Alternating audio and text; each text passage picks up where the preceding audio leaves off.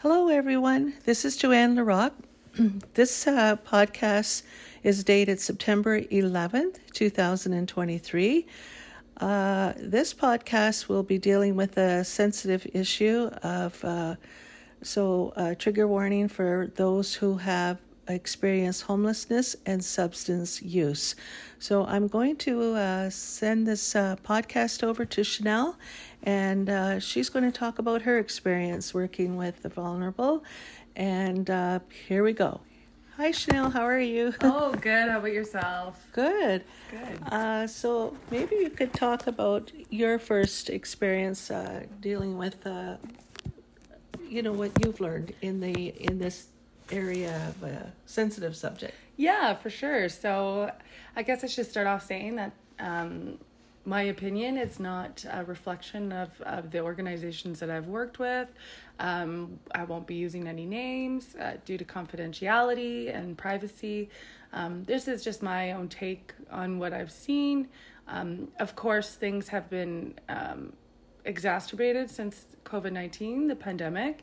So I know the landscape of people living on the street has changed dramatically since I was working in research with evaluations and research with people that either were experiencing homelessness or substance use challenges, mental health hardships, etc. So, I mean, things have changed quite dramatically. However, one thing I do have to say, first off and foremost, is that anyone who has their boots on the ground, working frontline workers with this population, I give you lots of love and appreciation for all the work that you do with the community and how amazing the work that you've done and are doing.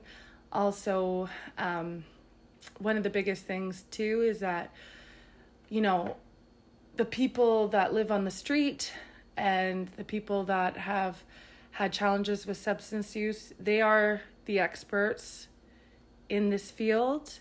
They have the experience. They know what the gaps are. They know what is needed and, what is lacking in services and how, basically what they need, right? So I just wanted to make sure that was included at first. But yeah, so I would say, when I first started helping out, I was just a research assistant. So just like data collection and, but through my experiences doing that, I got to meet a lot of people in their day-to-day lives and their survival mode when they're on the street. So either, I'd follow them around and do qualitative interviews. So that's like interviewing them, asking, how they get around, how do they find food, how is their housing, what are their current situations. And throughout those 5-6 years, maybe I think it was more 5 years, doing that, you really get to understand how they are people just like us. They have their own families, their own experiences. Some of them went to college. Some of them went to university. Some of them struggled. One person was a former police officer. Yeah, some people, like they have mental illness too, right? They have physical illnesses. So those things a lot of the time exacerbates their situation, either it just being homelessness or mental illness. The biggest thing too I found is that there's a lot of underlying trauma that kind of starts off this whole experience living on the street, right? So to keep that in mind when you see someone on the street panhandling, realizing that they didn't necessarily choose this lifestyle, and that there's so many different reasons why they are in the position that they're in.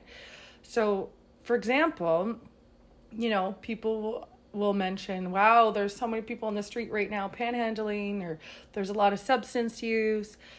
Sudbury right now, we have the third highest in Ontario per 100,000. So Our local rate now is 55.4 deaths per 100,000 compared to the provincial rate. That's 17.6 deaths per 100,000. So between, the 3-year period of 2020 and 2022, more than 320 individuals lost their lives because of drug toxicity. So because of the local drug supply being contaminated, so there's a lot of overdose deaths, and that can contribute to people living on the street and not being able to access services, not having specific services for subpopulations. So for, let's say, people who are Indigenous or youth or people who have a history of incarceration, they might want to seek that new life after the fact, or after, let's say, going on methadone or Suboxone or going into recovery homes, or, you name it. But they're already hospital. Yeah. Or, and like for them to even have that next step to be able to continue on a more positive path, it's so much more difficult. So that's why I think you also see that revolving door, that cycle, right? So that's kind of what I've noticed too. But one thing also too I want to make sure I include is that when I was going on the street and doing these interviews and finding everyone, they were and are the most non-judgmental people ever. So they almost basically made me their family. Within that time, I was considered one of them, even though I wasn't, obviously. I didn't have the same sort of hardships, but they made me part of their street family, and the smiles on their faces and the little things that mattered the most to them compared to, I go on the street with them and I would want to just hang out with them, because or play guitar and sing for them. Yeah. Or, and just how happy they were over the smallest things, like a new pair of running shoes they get from outreach, or, getting so excited because they're going to go to a dentist, like get new teeth or a haircut, or, those kind of things. And those things we take for granted when we have our own place and we are making a good income, And many are just so happy to just chat with someone, because I found when we did the surveys as well, as your assistant to you, we found out that many were just so lonely. Yeah. And they just wanted someone to talk with. And I thank people that I know of, including ourselves, that have given monetary donations to various organizations which help the vulnerable. But a lot of the time, they just want to talk to someone, just to share their story possibly, or just whatever, vent. Yeah, just talk about day-to-day life, right? I think that's so important. And we do have incredible services in Sudbury too that are there for the people on the street on basically almost like a 24/7 basis, And you did get to know many as on a first name basis, and they became sort of like your favorites, where some have died. Yeah. And it really affected you. And I was worried about you as our daughter, because yeah. some of your favorites that you grew close with, one young lady in particular used to sing with you and play guitar.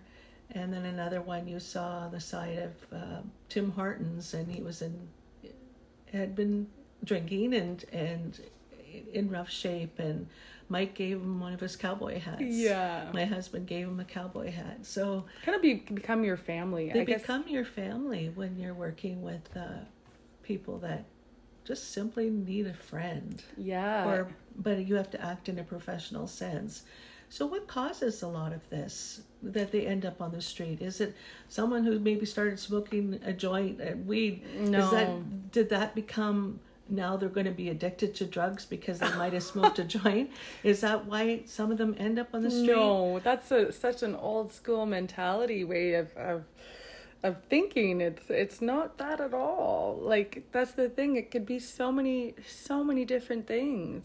So, you know, for, let's say, opioids, it could be an injury, right? You can get injured physically on the job, and, you know, you need painkillers, and then it could turn into addiction that sense. Or, like I was saying before, it's trauma-based, trauma-informed care. That's what we need more of. So let's say if people experience trauma, like if you think of residential schools and intergenerational trauma, it could start from there. It could start from domestic abuse. What happened to them in residential schools? What happened to Indigenous children that were forced to go into government funded residential schools? Yeah. What happened to these kids? Were they severely abused? I know the answer, but I'm just asking from a point of view, what happened to them, and then why did many end up? Well, we don't know exactly what their path was, but why there's a higher percentage of substance use, like they're maybe to forget. That could be part of it, right? Because of the walking wounded. Yeah, and then plus it could be that trauma faced by families that went to residential schools, and then their kids are affected, and their kids are affected in intergenerational trauma, right? So that's just one example, because there's so many different types. What if the child went through foster care? What if... My father was in foster care. Yeah, so what if they went through foster care? What if they were in the military, suffering PTSD? What if they have an underlying mental illness, bipolar, like I just said, PTSD, learning disabilities? There was a lot of that too. So they end up taking medication. Well, possibly. That could be for opioids, I'm just saying, but it could obviously be substance use or just mental illness. They might not even be taking substances and aren't able to acquire like safe housing or be able to live in housing, or they don't have that support from from family, or it could also be that too, right? There's so many. That's the thing. One person doesn't fit that mold that people have in their mind, that society's made them to think that way. Everyone has a different situation. They all come from different backgrounds. There's so many different reasons why someone would go that route or this route or that route. We don't know. So that's why services, and that's why these things have to be able to address all these different needs. One of the things that I just discovered recently in the last year or two is that even in Canada, we're very lucky and fortunate to live in this country where we have our health care covered. If we're sick, we go to the doctor, it's paid for. If we end up having surgery, it's paid for. But unfortunately, a lot of people do not have their prescriptions covered. Mm-hmm. And so if they suffer with mental health issues, they will, in some circumstances, will not be able to pay and afford their medication needed to treat paranoid schizophrenia or bipolar, and then they end up on the street sometimes, or there could be other reasons why, but it was a shock. I mean, it should be also covered for people that need mental health medication. But anyway, that could be, like you say, one of the many, many reasons why someone ends up on the street. And unfortunately, many people in the public are afraid of someone they see sleeping on the street. So that, I think, like I was saying, trauma is the biggest thing. But one of, what I've been reading anyways is that, especially lately with things that I've been working on, is one thing that affects this population probably the most is stigma and discrimination. Yeah. So it's the fact that people automatically assume that people on the street or people that are suffering with substance use, etc., are scary, or they get these let's say these negative labels associated with them. So right off the bat, that right there is what causes so many more harms to this population. So the fact that it's difficult for them to even go to a primary care provider, so to a doctor, because of already that negative association that the doctor might think, oh my God, this person's back in again, blah, blah, blah, blah, blah. They just want this, they just want that. They're, that's one example. Another example is like housing.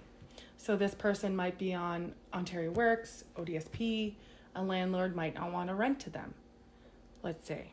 Or they rent to them and they might have had experiences with tenants not being respectful to housing, let's say, for whatever reason. So there's that label associated with them. Or they have a mental illness. There's that label, those labels. It's constantly these labels and the stigma that's attached to these populations, these marginalized populations, where they can't even try to even get a step forward because society has already assumed that, oh, these people are this, these people are that, these people are this, that, etc. So that is the biggest barrier, I would say, that this population has to go through. The fact that some people feel like it's not on us as a society to change, it's them to change. No, it's the opposite. Our mindset has to change about this population. This is an epidemic. Sudbury had, when you think about it, for opioids or just even homelessness, think about during the pandemic, how many people were in encampments and in their tents in Memorial Park. Think of all those people, right? I'm just saying general when I say think, but all those people that were there and all the people that are dying of opioid toxicity deaths or poisonings, like these are people that if society would shift the way they think, I think we would be able to come together as a community and provide, and with their leadership, obviously, because they're the experts, but to provide them appropriate resources that are anti-stigma, anti-eviction, to make sure that we can somehow eradicate the amount of homelessness, the amount of impacts and harms related to the opioid crisis, if we come together as a community to shift our mindset. So how do we do that? How do we come together? Because with your dad, we were walking downtown and we saw this cute young girl, blonde hair and a ponytail with her boyfriend, and they were they were snorting something. I have no idea what it was. It looked white, powdery, whatever. Mm-hmm. And it was just on one of the main streets downtown. And I felt sorry for them. I thought, what can I do? Should I stop them? No. Should I call the police? No. I didn't know. So I just walked away because I did not know what to do. So the biggest thing, I think, and this is just all perspective and opinion, and obviously there's so many things that could be done, and there's so many experts in this field. So I think the biggest thing personally is first to educate ourselves about it, about homelessness, about substance use, is to educate ourselves about it. Or if they're, even on a more national, provincial or municipal level, that education piece is huge. I kind of lost my train of thought, but yeah, education.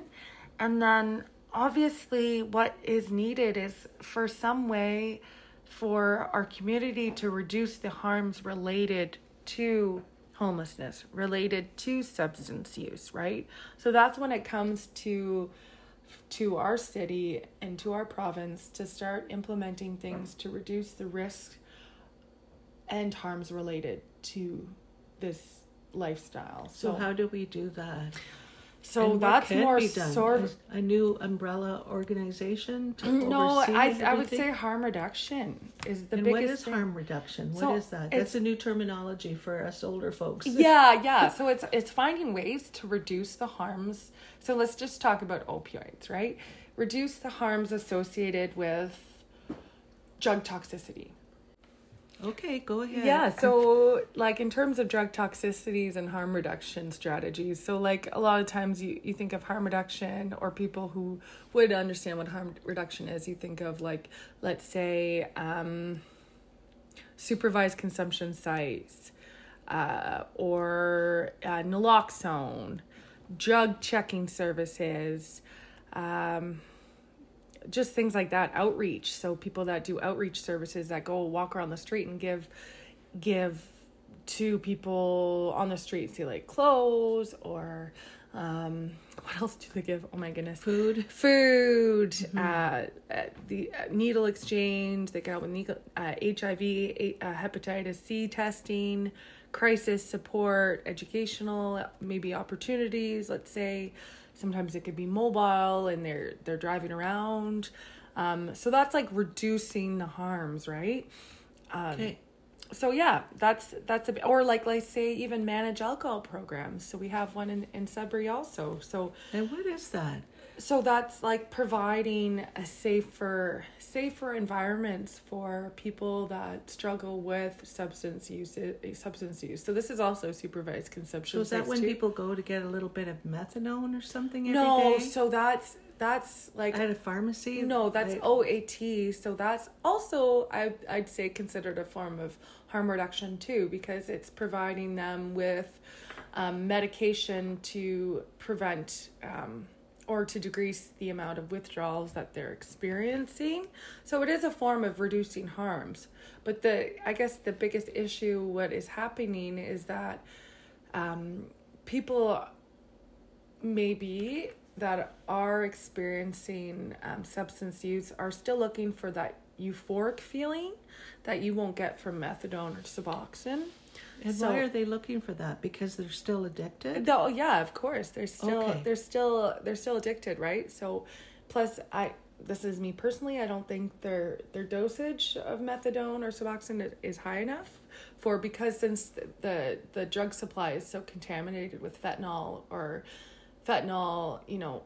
analogs, that their methadone and other kind of medication like that is not strong enough to address such a high opioid or opiate like heroin, let's say, right? So they're not getting enough out of, let's say, their medication to address it. And let's say if they go back on, they return back to the street supply and they use again, their tolerance to that substance is lower, which also increases their risk of overdose also. We have an area in Sudbury downtown where it is called Crosses for Change, and I've been there, and to see the names and pictures of people that have died overdosed in Sudbury is shocking.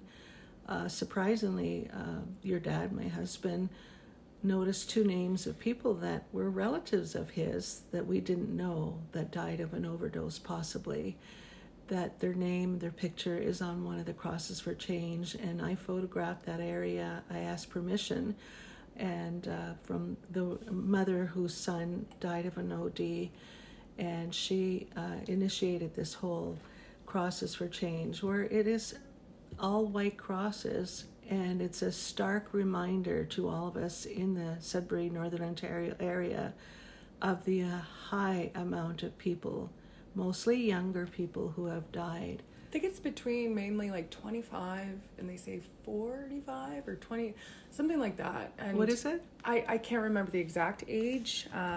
Age? Like the age, let's see. I think it's 25 to 49 years old. 25 to 49 so years mainly, old. Mainly between that. And generally it's males for the most part. Yes. There's a gap in terms of female services though. But that seems to be the highest group for the most part. It looks like in 2022 we had a lot of people between the ages of 35 and 39. And it also looks like so far in 2023 that age is between 45 and 49. It seems to be it's almost a whole generation. So I find in that age group where there's thousands of people that are dying in nationwide and in the States as well, of younger people that are dying because of opioid toxicity. Yeah. Opioid toxicity, drug overdoses. What would your solution be if you have any solution? I know the problem is massive, it's complicated, there's so many variables for each and every person affected and for their families when they do lose a loved one.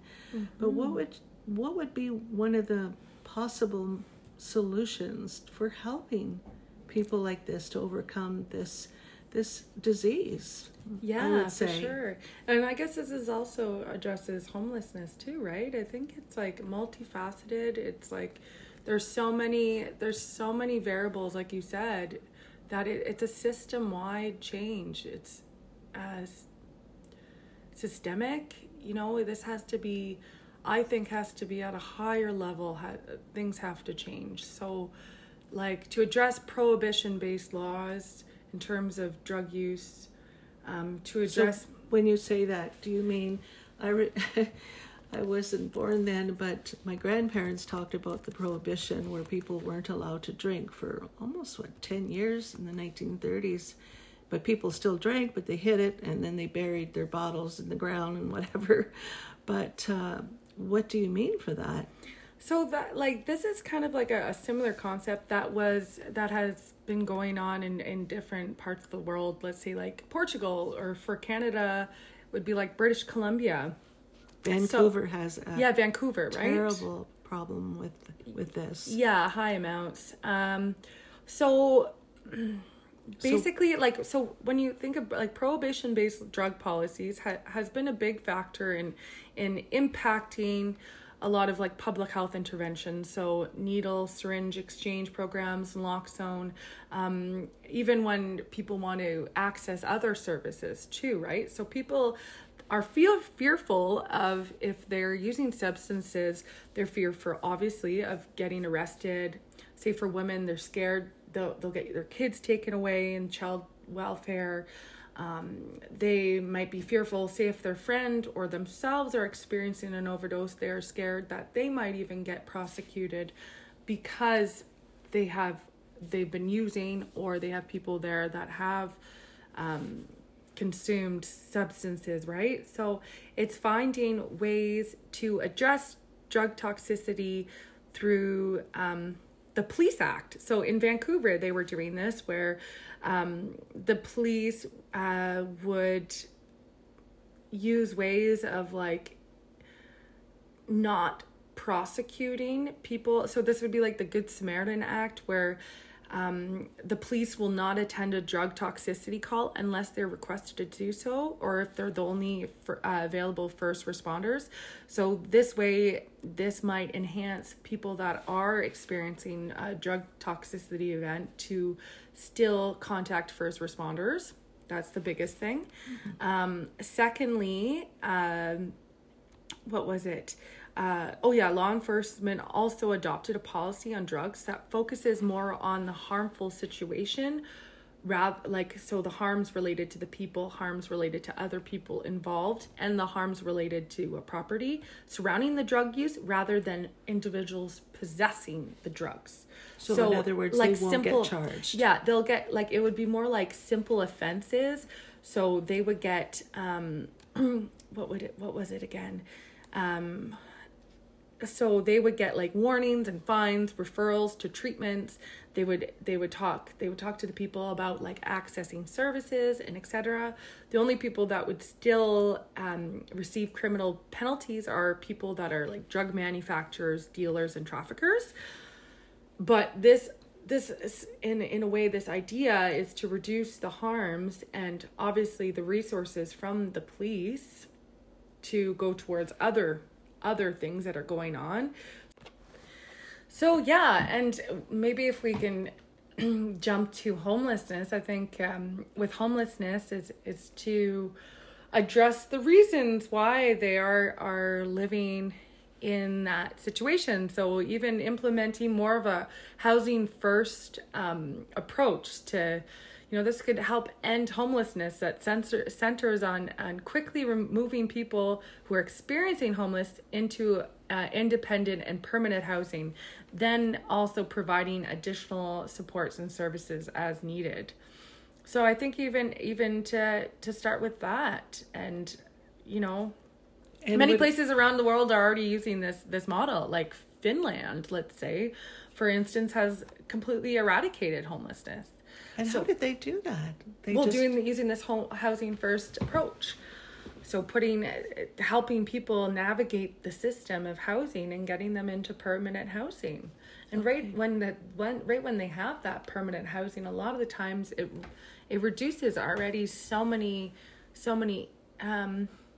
struggles that they're already encountering.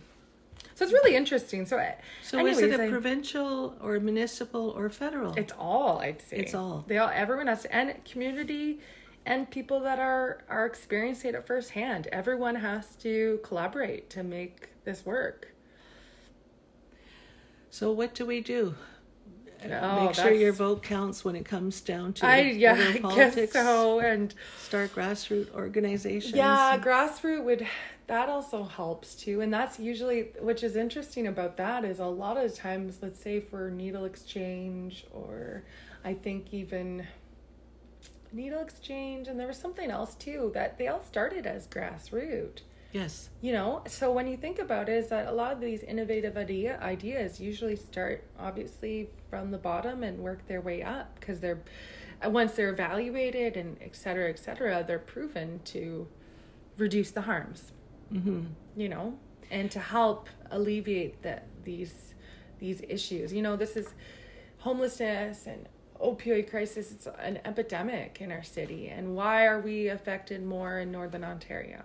I don't know why. Well, I think just the lack of access to services, Okay. Oh, so I'd say geographic. I think, that's probably a big one, access to primary care, access to so the cities in Northern Ontario have to step up.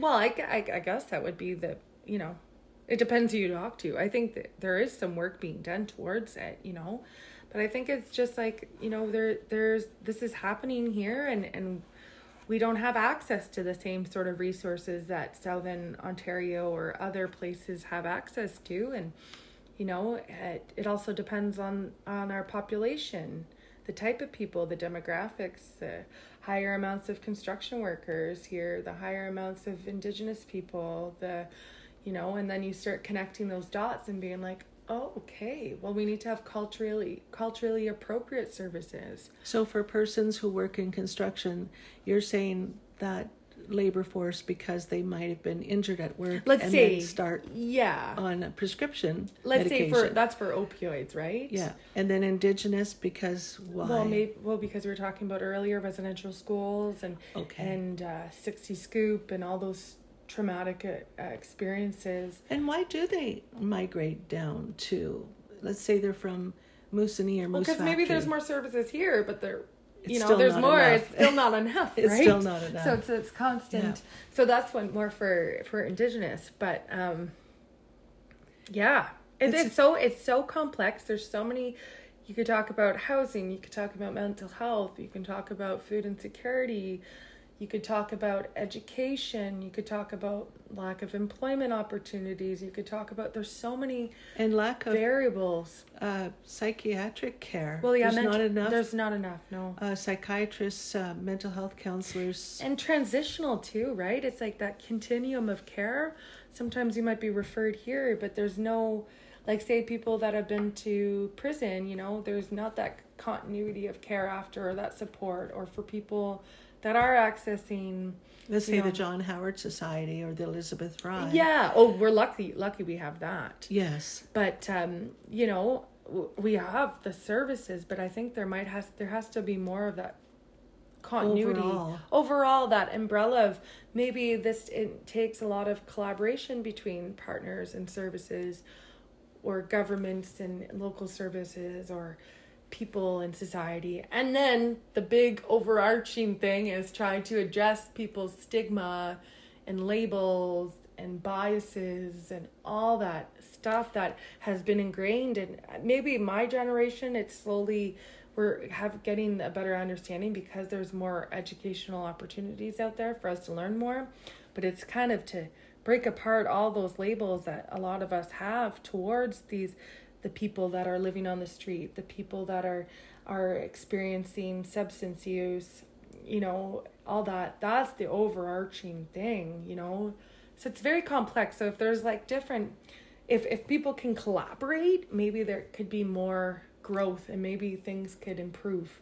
It's too bad there couldn't be, well, let's say more communication with successful countries such as Finland or any of the other Scandinavian countries that have done well in this whole area, but possibly more outreach towards them and say, okay, how did you solve this problem? Mm-hmm. But at the same time, it's too bad there couldn't be an overall agency that helps John Doe, Jane Doe, from the time that they somehow walk into their agency and say, I need help. So that one particular agency can help them from A to Z, to finally obtaining employment, to obtaining a roof over their head. Because when I did surveys with the vulnerable persons that I met, many were couch surfing. Hidden homelessness. Hidden homelessness. They might not be on the street, but they're couch surfing at someone else's place. Or if they are homeless, they really want to work, as many do, then they are, one of the issues that one in particular, a person told me, was that he needs to be clean, and there was no place to get clean unless he went to the bus station, and then sometimes the buses don't leave as early as he'd like to leave to get to a construction site, let's say, and then he goes there with no food because he can't access the soup kitchen by a certain time, and then he obviously needs to eat because he's got to expend all that energy working on construction. So it's a vicious cycle. Many do want to be constructive workers in the labor force, but then they have so many things going against them, so many hurdles. And can't there be, with our government, with the amount of educated, let's say, politicians or whatever, to say, okay, let's do something from A to Z to help that person want to be a working member of our society from A to Z. If they want to work on construction, let's get them a ride to that construction site. Let's give them food to eat before they go and during the day, and water to drink, and then have a place to stay. It's kind of so simple, but yet why can't we do that as a society? And what can we do just as regular folk? I think it's just the biggest thing is educating, have that right knowledge and educate, or just not educating, but even just awareness, right? These are people, these are community members that are struggling, like, why can't we be more compassionate and there must be something on our end, but like you hit it on the nail, there has to be that continuity of care from, like you said, A to Z. And these are the pros. These are the people that are on the street. Those are the ones that know what they need. They know what they need. They know what they need, and how how things should be changed. They should be, in which they are employed at these harm reduction services. They should be the one on committees. They should be the ones, at government tables saying, this is how you would navigate this. This is how this would work, But jumping back right to the beginning, if we pivot right back to the beginning, the one thing that you hit right on the nail on the head was the stigma attached. Yes, that's the judging. And I find society overall, if you just go on Twitter, now X or whatever, it's become meaner. Yeah. And the comments, the hateful diatribe that's out there, it kind of makes you sick to your stomach. And there doesn't seem to be the old-fashioned way of, and things weren't always great in the old-fashioned days, because my grandparents lived through the Depression, and sometimes people would get off the train, men that were looking for work, and they'd show up at the screen door at my grandparents' house, and my grandmother would make them a sandwich, and then they'd be on their way. They knew if they went to the Millet house, they'd get fed. Yeah. But there doesn't seem to be, there are good organizations, and there are so many good people helping, but it is sad that we still seem to see and hear people utter such hatefulness. It's the general public. Yeah, or disdain towards others in a less fortunate circumstance. Well, I think the biggest thing too is that the people that are, say if they do want to go get help in terms of, let's say, substance use, it's just the fact of the fear of the stigma, just even the repercussions, like say if you have a job and you're dealing with this substance use, even just the fact of walking into a services, to be like, hey, I need some help. Who else is going to be in there in that room? How is this all going to get out, right? And how it affects, their social determinants of health, right? That's a big one. Another area are people that, some people have PTSD from life's altering events. Let's say if they were raped as a young child or a victim of child abuse. But the one area we didn't talk about are people that were in the Army or the Navy, that too. Veterans, and they had to fight hard to receive their pensions. Yet for a long, long time, people even in the police force, the RCMP, they couldn't admit that, let's say, they were sexually assaulted, or they couldn't admit for many years. There was that stigma that they couldn't admit that they were being bullied at work or even from their spouse or victims of domestic abuse or assaults. And so there are people that are walking wounded that suffer with PTSD from life's events in their childhood, let's say. But there's people that are in particular fields such as the police or Army that are veterans possibly, that are suffering. And there's that stigma, like I was a tough, general in the Army, but yet at night he has severe nightmares and PTSD and drinks to forget. So how do we address the stigma? I wonder if it's starting, I just thought of this now, because I kept saying education and knowledge, and it starts with obviously addressing people's misconceptions, but starts maybe young, like with kids and youth. To maybe introduce it in the school system. Like how to social look work at just how to change those labels. They do talk more about mental health in schools. But mental health, drug use, even there was budgeting in your banking. Interesting there's even apparently even using the word overdose is not the preferred way of saying it anymore. They say, although often used interchangeably, the term opioid related poisoning is the preferred word now, really, other than overdose, because overdose places the responsibility on the actual individual who is using the drug, and could therefore lead to stigma and blame, because it's saying overdose sounds more like it's blaming the person for taking fault. Too much. Yes. But really what's happening now, because of the drug toxicity, it's a poisoning. So reflecting the biological response of the body to the toxicity of the opioid. So there's even that of changing those definitions. How do you say it again now?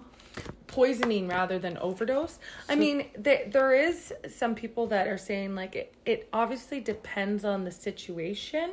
I think I got a definition of that. So overdose an overdose does occur when a person does take too much, like I was saying, which can happen accidentally, especially if a person takes multiple substances. They call it polysubstance use at once. Or there's actual other drugs mixed in. Say a benzodiazepine or whatnot, which is also taking over the toxic drug supply. But that's a whole other podcast. Jeepers. But then poisoning is when someone takes something. Poisoning occurs when someone intentionally gives someone else a substance that will make them sick or kill them. So there's also that too. So there's different terminologies out there, and I think it's to try to identify which one is the correct one. And so which one is the correct one? That's in 2023. I still don't know 100%, because I do agree with the fact that overdose puts too much of the responsibility on a person, but then depends.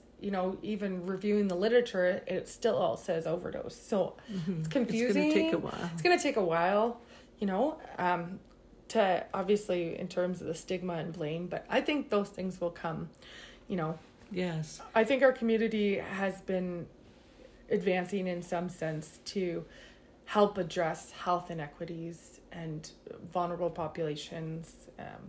So I think it's happening with other subpopulations, not in terms of homelessness or opioids, but just in general, like LGBTQ, and there, people of color, like there's, like in terms of Black Lives Matters, like that's also another podcast. But I think our society is coming around and learning more and more. And they're learning, but I think you see different movements, such as the ones in the States exactly. where there's anti-gay, anti-Black, different states. Oh yeah, that's scary. That is scary, and but I I'm don't just trying like to think the of rise more of of. it. I kind of just want to concentrate more on the positive, and at least there's some people, even in our own community, addressing some of that violence and hate and those stigma and labels. And how do you make a society kinder or more empathetic? It's just mind-boggling. How do if you see someone being bullied, or you see hatefulness stuff written about anybody on the internet, on Facebook or whatever, I try to stand up for people that I feel have been bullied. I try to do that in good conscience. Mm-hmm. But I've been bullied myself, and it didn't lead me to take, substances or whatever, but it did lead me to go towards social work or counseling from a social worker, which helped me a lot. But I could see when someone is in a severe state of depression, what would be the first step to do so that you don't end up taking, let's say drugs or whatever, or become homeless and lose everything because you become addicted, or you start gambling to make extra money. That is more for a social worker. But how do you address a social worker? How do you call a social worker? Luckily, those are steps that a lot of people don't know what to do. Yeah, no, I agree. So do they contact, do they go to the hospital to say, I need help? Would that be the first step, so that they don't end up losing their life to addiction, to homelessness? Go to the hospital, maybe? I don't know. Yeah. And you know what? A lot of people don't know what to do. Yeah. They don't know what to do. I know that Canadian Mental Health Association might be a good step. Yeah, there is a lot of really amazing organizations there. I think it's like, creating the awareness of where to go. So raising awareness. So maybe where to go for not just for the general public. Where to go? Where do we go if we're struggling with any kind of hardships, whatever they may be? So I think that's where the outreach workers that you had mentioned earlier would be a great. They would have that forum to be able to distribute pamphlets. So pamphlets and information documents would be super important. Yeah. So that a person... Campaign, I think, a good campaign. Yes. But sometimes they do say it's not as effective, but if it's targeted towards, let's say, one's targeted towards youth, one targeted to your generation, my generation, let's say... ads on Facebook, TV promotional kind of ads. So education, if there's innovative ways of raising awareness, decreasing stigma, et cetera. Yeah, like Kids Help Phone line is a good promotional campaign for helping kids. Bell Let's Talk. Bell Let's Talk, but then it's a once a year thing, yeah. And then you don't know. Okay, from there, who do you call? Yeah. Let's say if you're in a situation where you might feel you're taking too much, let's say prescription medication or the bad drugs. Yeah. Who do you call? Yeah, that's more for addiction. Yeah. Like I think that's. Or if you're going to lose your house and you might end up homelessness, they always say we're one paycheck away from being homeless. Mm-hmm. Who do you call? Yeah.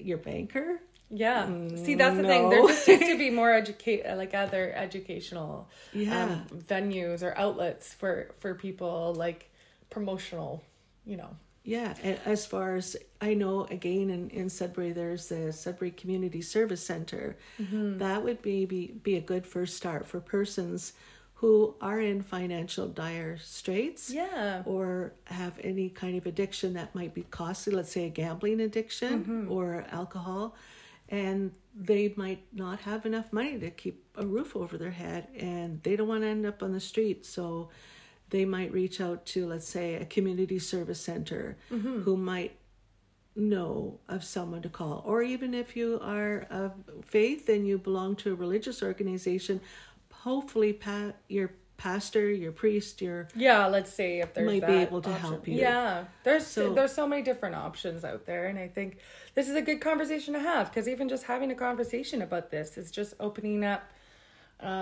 dialogue for other people, right? And I think for kids, if there are any children listening, or adults or teenagers listening to this that might see their parents struggling, maybe their mom or dad was in the army and they're struggling with PTSD, or their mother has a drug problem, or the father is violent towards the kids, or the mother, who to call. So it's quite an interesting conversation. Yeah. Which could at the end sometimes unfortunately lead into homelessness, addiction. So hopefully we provided maybe some answers. Yeah. Or just a way of discussion, right? I think that's the thing. Dialogue for someone to talk to someone else about this. Yeah, exactly. Raising that awareness. Communication is so important and sometimes so undervalued that we just need to talk more to others about all of this. But thank you so much, Chanelle, for your insight. Yeah, that was so great. Into all of this. So interesting. It's so interesting, and I learned a lot.